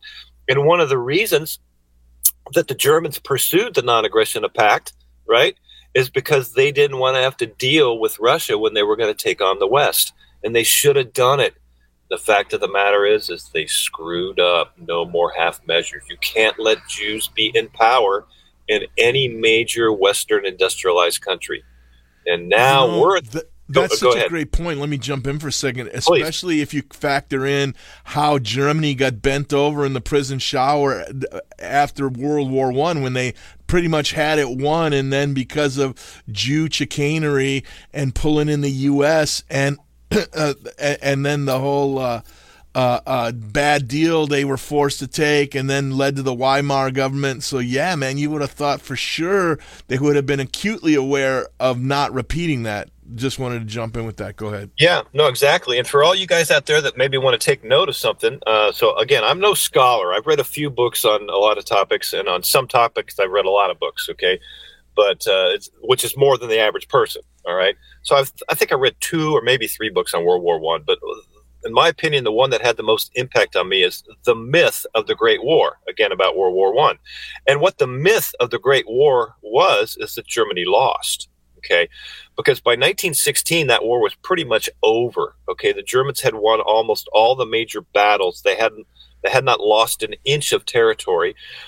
They had superior weapons, superior artillery, in most cases, superior tactics.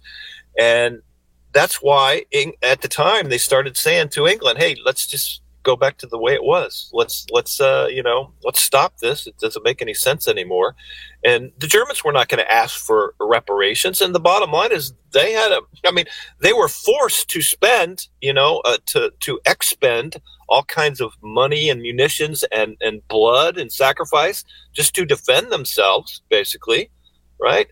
So, yeah, and then what happened, of course, we all know the great betrayal of the United States came in on the side of England and the Balfour Declaration and blah, blah, blah, blah, blah. But, yeah, going back to World War II, again, it should have been obvious, but the thing is it's funny to say this, right? But the Nazis weren't really Nazis, okay? They were too kind, all right? And I would have been in favor of it. I mean, as a kid growing up and as a young man, fascinated by that period in history and liking the imagery I saw on the History Channel. I mean, the bottom line is before I knew anything about Jews. Uh-oh. Purpose. And if they wanted to conquer the world, I was all good with that. Go ahead. Yeah. You started to say something, Giuseppe? Oh, you dropped out for a minute, but you were back. Oh, okay. Yeah, I don't know why that happens, but it does periodically. I'm still connected and everything, but every now and then I get a reverb and then maybe a brief drop off. But the point being, and by the way, I came across a really cool book, and I was telling Giuseppe this on a phone call. It's called Operation Sea Lion. I was actually up in Victoria, British Columbia, on just a little, a mini vacation. And there was this old bookstore, and I walked in there, and there's this really cool book, called Operation Sea Lion, with a great cover jacket showing Hitler and the general staff looking over these maps. And it was about the German plan. They were well-developed plans to invade England. And I also still remember, you meet people throughout your life, and they tell you stories. And I actually met a guy, one of my clients, he was in the Battle of the Bulge, actually. It was quite interesting. A German guy living here in the Bay Area. But I also met this guy, an American serviceman, who told me that he saw with his own eyes in these marshlands in France, these abandoned boats the Germans had built for the purpose of skimming across the channel. They were like these large, wide, shallow, kind of flat-bottom boats like you see for the Everglades, right? And they were powered by these big, powerful, I think he said, if I'm not mistaken, that BMW or whatever was making the engines, but they were fast, large, powerful, and they were meant for taking lots of men and equipment quickly over the channel to land in England. And he saw that these things were abandoned, like I said, in these marshlands in France. So the Germans had started to plan and construct equipment for, and had made, logistical, like I said, plans for invading England. And God damn it, they should have done it. They should have done it. It could have been a different world. And also atomic science, not to mention, by the way. That program was slowed by the Nazis because they thought it insane. They heard the potential and were like, no one's going to do this. This is crazy. Well, he thought too highly of his enemies, unfortunately. And Eustace Mullins referred to it as the Jewish hell bomb. The first time I ever heard that term was Eustace Mullins saying the Jewish hell bomb. Yeah. And of course, he didn't dispatch lots of chemical warfare that he had, because he too thought, well, that's over the top. I've experienced mustard gas, and there's nothing honorable about mustard gassing your enemy. So he didn't dispatch the mustard gas. He should have done it. But of course he didn't. And I would support that position, to be honest. And if I really believed in nuclear weapons, which is a whole other story, but I don't really totally believe in them anymore. I get it. Assuming what's yeah, but I would be opposed to that too, because the Germans could have just gone and taken over the government. Just like right now, we know it's all bullshit with the whole Ukraine thing, because the Russians could just go and take over and topple the Ukrainian government, find those people. You tell me right now, I mean, we can fire a drone missile up like a Mujahideen. I'm not pronouncing it right, but we can one of their caves, right? We could do. So you tell me the Russians cannot go find these Ukrainian officials, find the Ukrainian government, and like grab them, imprison them, kidnap them, kill them, whatever, and end this thing? They could. Yeah. Well, I've got to bring it back to Hitler's main problem. And I'll anchor this in just a couple of books real quick. For the folks who might actually go out and get some, you need to get these books, because there's some pretty priceless quotes in there, like that A Certain People book. Just go to page 350, show that to everyone you know. Likewise, Hitler was too soft on the aristocratic nobility of Germany. Of course, he created the Third Reich, but he left them around in these stations of high esteem because they had once been great in many Germans' eyes, you see. So he didn't. I think he knew that they were sort of double dealing behind his back. They were lending support to enemies. A lot of them were funding communists to come in and attempt to destabilize early Germany in 1933, the early Reich.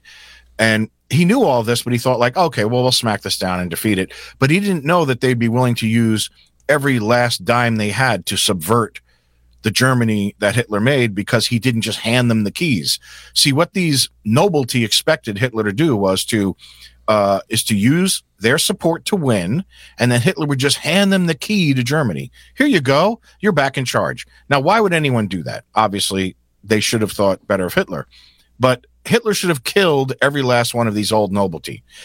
Maybe he should have made it look like someone else killed them. I don't really care. But he should have killed them all, because then he wouldn't have the back door through which funds were exiting Germany to go support subversive movements, and nor would they have had a channel of information in and out of Germany to send the Allies. And this is what many of the nobles were doing. And just to illustrate some of the problem with Jews in early Germany and why Hitler would keep these nobles around, thinking like, well, these are Kaisers and families of Kaisers, so these were once great men. I'll keep them around. I'm not going to kill these men. That would be dishonorable. Well, according to Cecil, there's a book called Wilhelm II. Wilhelm II in volume 2, both volumes are great, but this particular volume on page 57 has this quote by the author. Cecil researched the memoirs of Wilhelm. Wilhelm, and I quote now, believed that Jews were perversely responsible for encouraging opposition to his rule. Okay, so now Hitler knows this history. He's thinking like, well, okay, so anyone related to Wilhelm is cool. And then in a letter to a friend, the Kaiser wrote, and this is from a book called this is from The Kaiser and His Court by Roll, and this is on page 210. The Kaiser wrote, "The Hebrew race are my most inveterate enemies at home and abroad. They remain what they are and always were, the forgers of lies and the masterminds of governing unrest, revolution, upheaval by spreading infamy with the help of their poisoned, caustic, satiric spirit." And that's in the book called The Kaiser and His Court on page 210. That's another one you want to get. And let's not forget Townley. I read you Lady Townley's quote once, Paul, where this is basically the wife of a dignitary. So she's constantly at the table with a long cigarette, just sort of listening to these men opine. And then she'd go home and write her diary like women do. And she relates in her 1922 diary on page 45 called The Indiscretions of Lady Susan. It's called that. It's not a sexual thing. It's called Indiscretions of Lady Susan because as a dignitary's wife, I don't believe she's supposed to be writing this all down. Okay. Anyway, so on page 45 from this 1922 book, she relates the comment of, "The Jews are the curse of my country. They keep my people poor and in their clutches. In every small village in Germany sits a dirty Jew, like a spider, drawing the people into the web of usury. He lends money to small farmers on the security of their land, and so gradually acquires control of everything. The Jews are the parasites of my empire." And then he adds that the Jewish question is one of his, and I quote, "great problems, but one in which nothing can be done to cope with it." And then, of course, with Hitler moving to clean up Europe, later, this was not 1922 anymore. This is now 1928, when the rumblings of the early putsches were happening. He said, "The Jews are being thrust out of nefarious positions in all countries whom they have driven to hostility for centuries." So, of course, Hitler, knowing this history better than me just from 3 books, he, of course, would leave these people and these families around. But he didn't understand that they would take the ruling of Germany by Hitler personally and think that Hitler should have just handed them the keys because, after all, they're the elite, they're the leadership, they're the noblemen, they're the Kaiser's family. They deserve to run Germany. Well, except that you didn't do the work, and nor would you have dared to say this anywhere but at a table full of dignitaries. So, no, you were not the men for the job. So that's Cecil Wilhelm II, page 57, Townley, Indiscretions of Lady Susan, and then Kaiser and His Court by Roll. Great books to get if you really want to read what the early German, before Hitler, Germans knew about kikes. Boy, did they. Damn.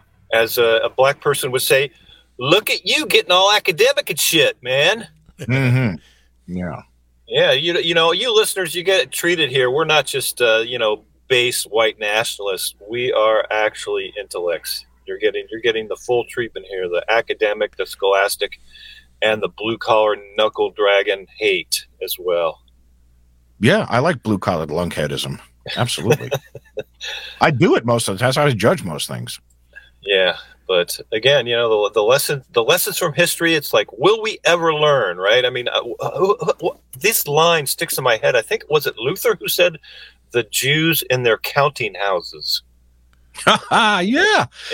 Well, he had that freaking number, which is obviously why he's been demonized.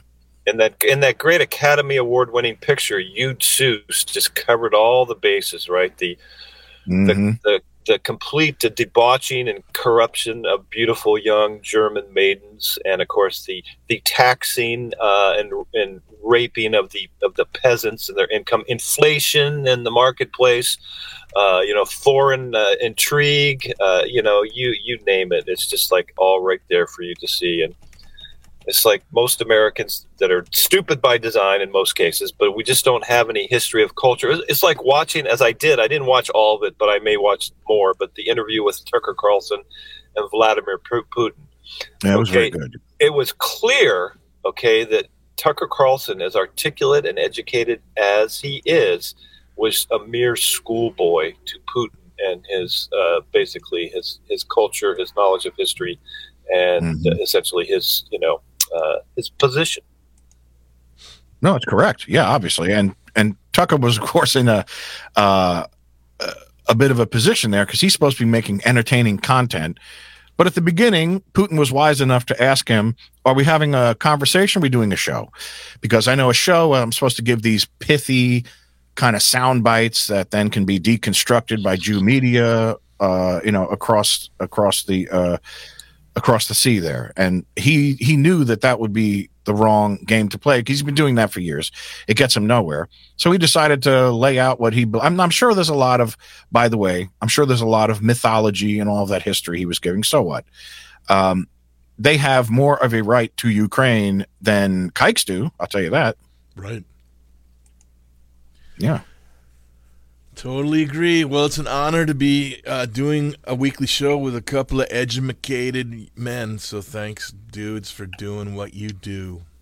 With footnotes as well, too. Footnotes. Yeah, audio, oral, ORAL footnotes.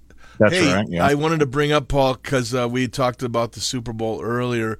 The total woke bullshit of. Did you see those commercials where they had every satanic flavor of the phony Christianity, which is really worshiping the Church of Lucifer and worshiping the devil, and they had washing the feet of these faggots. Oh, God. Yeah, exactly. In fact, the two guys I was with, they were both Catholic. The one I had just attended Catholic Latin Mass with that. I hadn't been to Mass in forever, and he wanted me to go, so I just went to humor him. He's always trying to save my soul. God bless him. Yeah. But, yeah, and that's the other thing. Needs to. His friend, I had met this guy before, and he's just adult. I mean, this is the problem I have, whether they're Christians or Catholics. There's just so much ignorance amongst these people, even though they're well-intentioned and they're well-meaning. Right. But I've gone back and forth with my friend so many times about that we really should try to convert Jews. No, we shouldn't try to convert them. And how would we know if they're actually converted? It's like, it's just so insane. But they both commented on it when they saw that commercial. They said, "Oh, it's just more of an attack, a perversion of, it's like an attack on Christianity. They're mocking this idea." And of course, we all saw, as you did, Giuseppe, right?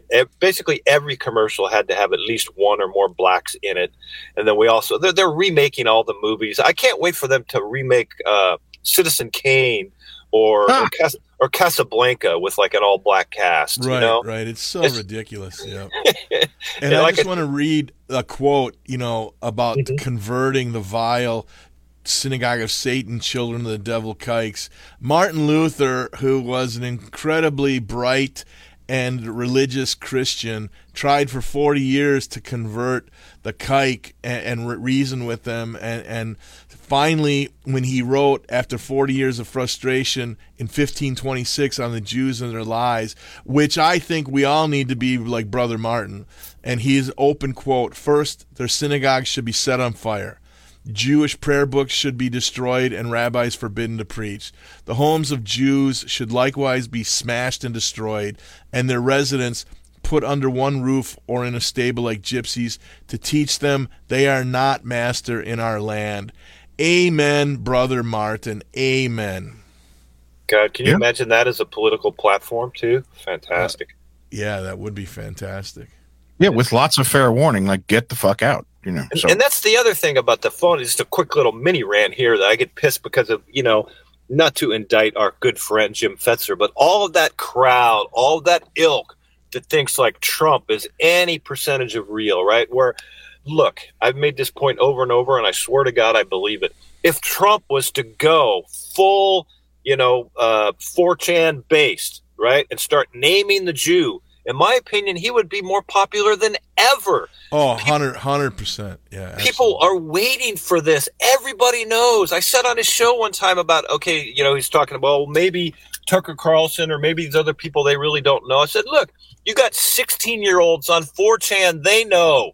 Okay. You got crowds and cities across the world when this whole October 7th Israel genocide, Gaza genocide began. Crowds were chanting, "Gas the Jew" in different cities. It's like people know. That's why any politician who doesn't tell the truth, who doesn't name the Jew, cannot be trusted. Period. 100%.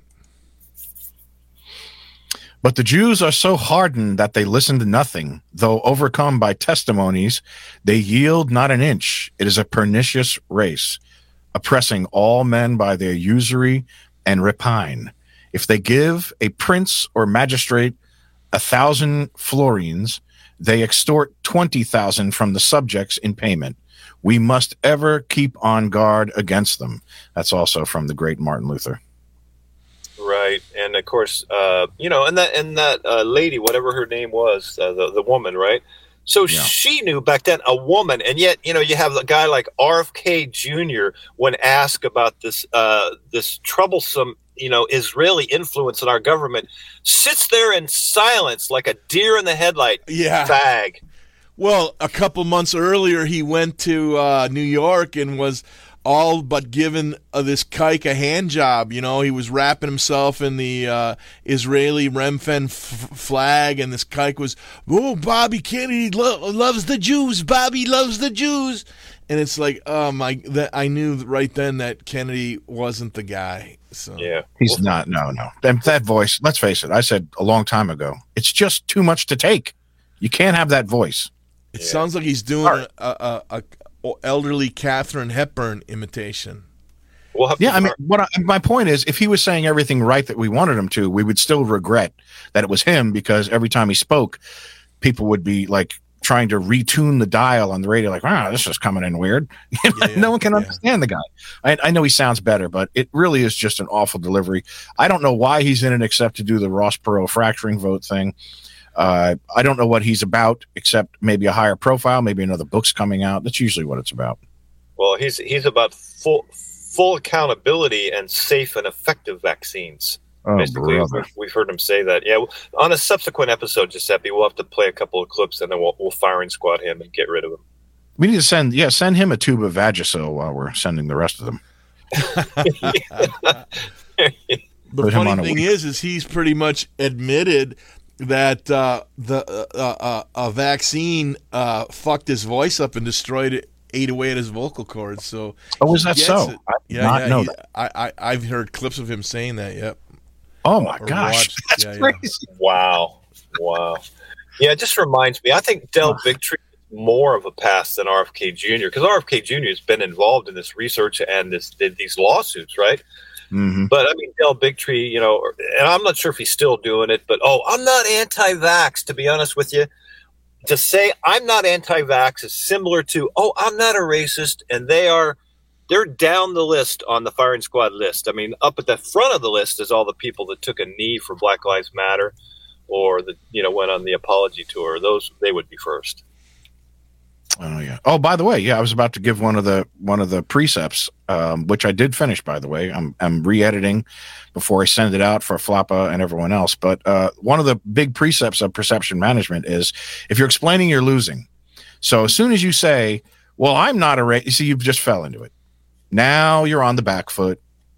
You should just say, "So and what," or ask him if you must not sort of just embrace it and move forward. You say something like, "Well, how are you defined racist?" It sounds pretty broad. Whatever. You put them on the back foot, or you moralize and say, "You call everything racist that you don't like. You just call it right out." Yeah. So anyone who's doing that, they're not for you. Anyone who requires a weekly subscription of Vagisil by saying, "Well, I'm not a racist." Well, you're not for us, Jack. What's with the Vagisil? They're running around with their manginas. I've heard of it. I'm not sure what it's for. Sounds pretty fishy to me. I don't know exactly either, but it's something to do with itchy, smelly vaginas. I know that these, like Richard Carey definitely has a smelly taint. I don't know if he's got a definite vagina. Oh, no. Please, he's got a smelly taint and a mangina. If he hears this show, I'm going to get text. Yeah. Can you imagine? I called out John Cage earlier. Yeah, okay. Well, Lucas Cage, whatever he calls himself. But speaking about explaining or apologizing, though, this reminds me of what I had a conversation yesterday with my friend. This is a true story, and it's one of these moments I'm proud of. It's during the whole mask thing, right? I only had 2 opportunities to respond to people that's like, "Oh, you don't care about other people," that general thing. And again, the specifics I couldn't really tell you, but they were along those lines, right? And one of them was in this Ace Hardware store in Los Gatos, and the only reason I went there is because my buddy told me, pardon me, what a hassle he got into with the mask and how they were super aggressive there. So I just had to go there. I didn't need anything from the store, but I just wanted to go in and cause trouble, right? So I walked in there without a mask, and boy, I'm telling you, it was an episode. I mean, I was surrounded by first 4 and then 5 employees, including the owner himself, that were preventing me from walking down the aisles, right? And then a couple of customers joined in. I think they were, if I recall, they're both women, right? But I literally, if you can picture this, it's absolutely the way it went down when I made my way to this particular point in the store near the counter on the way near the front door, is I was surrounded in almost a complete circle. There was a little bit of room to come out of the circle, but literally there's 4 or 5 people in this circle around me trying to basically prevent me from doing anything, going anywhere in the store. They just asking me to leave. And they were all, I was looking at them all, and all their eyes were hating on me. You could just see somebody's eyes. They just have contempt. They got anger and aggression for you and hate. They're behind their mask. They all had masks on, and I looked in their eyes, and they're all hating on me. And I got to admit, it was fucking beautiful. And this one woman, she goes, "Oh, you don't care about other people. You don't care if you get blah, blah." I go, "You're right." Right. I said, if I could give you COVID, I would do it. But unfortunately, I can't. It doesn't even exist. But I wish it did, because then you could all get it and die. And I only have in a year and a half or so of this nonsense, this weird mask madness that I experienced in all these stores. I only had 2 opportunities to say something like that, and I swear to everybody listening, I did. I said it, and I felt good about it. If I could give you COVID, I would do it. So yes, I'm a racist. I'm a Nazi. Right. Thank you very much. Can I have 2 creams in my coffee, please? We have real cream, not the fake cream, by the way. Yeah. You're a Nazi. You're a Nazi. Yes. Next. Yeah. Okay. Next. And this is what shuts them down the best. Yeah. And do you have a point? What's going on here? Yeah. And I think the very first time I was called a Nazi was in the 80s, and of course I was not awake then. I didn't know anything, but I had a Jewish customer who stiffed me. And I said to her, and her name to this day, she's probably gone now, so maybe members of her family will remember, Eleanor Weinberg. Okay, Eleanor Weinberg. I had agreed to do something for $75 when I came to collect the bill. She wrote me a check for $50, and she goes, "I'm going to give you less than what we talked about because I really don't think that it was really worth it." And I just really? I swear to God, yeah. And I smiled, and I looked at her, and I looked at the check. I go, "Let me ask you a question." And she goes, "Yes." I go, "Are you Jewish?" And of course, I knew she was, right? and I knew enough at the time about the Jews and all the stereotypes, many of which were, of course, true. And I just said it for that particular purpose. Like, I knew, "Are you Jewish?" And she looks at me, and I swear to God, her eyes got super big. Right, she literally was not faking the reaction. She looks at me, she goes, "Oh!" Yeah, literally, she super wide-eyed, and she actually said to me, "Oh, you Nazi bastard!" Yeah. But you know what? I'm going to do a the glass half full thing here now. Mm-hmm. Now, remember walking around with the masks, and all these petty tyrants had the opportunity to call out Paul and everyone else who walked around a store without a mask. But did you see how zealous they were in insisting on compliance, right? Mm-hmm. This is the glass half full. All that means is if the right people got in power and gave the right messaging, these same people would have a totalitarian impulse to do the right thing instead of the wrong thing. This is very good news. And the fact that our totalitarian impulse matches the neurotic paranoia response of the Jew is really good news. Because the Jew may call you a Nazi, but the average workaday white will react in a knee-jerk totalitarian impulse fashion and insist on compliance from everyone in that store about a mask. Well, the same can be done with any messaging. You just repeat it enough, or as my grandfather would say, you fly any shit up a flagpole long enough, pretty soon everyone's saluting. So that's all it comes down to. We've got to stop getting over this idea of like, we need better ideas and notions. No. I don't even care if the quote-unquote narratives we present are true. I don't care if they're true. I care if they work. I know that sounds to people, how do we know what he's saying is true? I tell you what I think, but I will also tell you if I think a different messaging were important, I think we ought to go that route. You know, the idea of, frankly, like waiting to eject Asians would be along that path. Like, oh, so you love the Asians? No, that's not what I said. What I said was, as far as messaging goes and strategic purposes, just put them last on the list, you know. Well, and it's important. And again, we're hogging your whole show just up because both of us are just going back and forth. No, this is great. I do so many shows. I welcome co-hosts and guests to go off. I've had plenty to say over the last 4 years, so this is excellent. So I will get to the importance of what, and to reinforce one of the main points that what Davis just said. But first, I want to address my policy on Asians. Of course, now we need to get rid of them all. Okay. But however, the ones that we keep here definitely cannot own property. Most of them will be kept outside of city limits in camps where they could do laundry. And then we'd also have like a camp for breaking the rocks for like crushed gravel for the roads and railroads.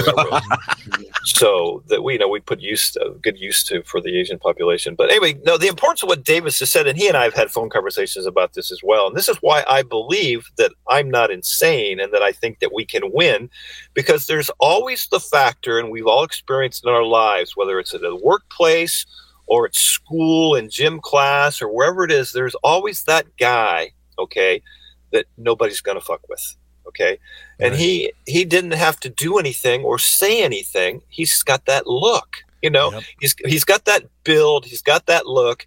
Like nobody messes with that guy. Right. And see, here's the thing. It's like, this is one of the reasons why I rue the fact that NGP is no more and so forth, is because what I heard on a couple of their shows, I heard this phrase, including one time Warren Balog actually used this phrase, when we take power. Okay. Right. Now, of course, it's just you're saying it, but I think that even it's important to think it and to say that, because you can literally will that sort of thing into existence. In other words, triumph of the will, right? Right. Because the strong are the ones that will rule. Okay, the ones that are the most ruthless and the toughest, or have the plan. Okay, now we know that this is true because the people today with the plan, with the racial cohesion and cooperation, with the strength to do what it is they're doing to us, they're the ones that are winning, and we're talking about it. And like I said, we could become, there's enough of us still, in my opinion, that we could become that small core group where people are not going to mess with, and everybody else is just going to be, like Davis said, compliant and or a spectator. Most people are not going to do shit. We've all seen this in real life, okay? There's only a few people are the ones that need to take the action. Everybody along. Well, I was actually making a different point, but yeah, your point is well taken. I was making the point that you can, through messaging, reach a saturation point where most people will be doing the right thing. They will gleefully do it. They will, in a knee-jerk fashion, begin to respond to the messaging you give. And it'll be about kicking niggers out of stores instead of wearing a mask. They will. All it takes is the right messaging, is my point. And I'm not saying it just needs a few guys. Those guys with a presence certainly make a difference. In fact, there's a little. There were in the 60s and 70s lots of books detailing these, like putting Hitler on the couch, detailing these psychological observations of Hitler post mortem. And or, in absentia or whatever. And I remember reading, when I was very young, I read one of these, and it was all about how he's just genocidal lunatic with an Oedipal complex. He wanted to have sex with his mom, and he did have sex with his cousin, and all these lies. And he had one testicle, and all the lies, all the Jew lies. Right. But in there, I remember reading a passage, and this must have been my first sort of inkling of a wake-up call about kikes. Because did you know that in World War I, Hitler had a dog? He had a dog. He took this dog in. He would give him portions of his own food. So he'd eat less, literally, when provisions were at a premium. He would eat less to feed this dog. And the Jews were calling Hitler insane because Hitler shared his food with a dog, and he threatened his fellow military men because when resources got scarce, Hitler threatened the men, telling them, if you so much as harm a hair on this dog's head, I will kill you in your sleep. That's okay? So, because they were going to eat his dog.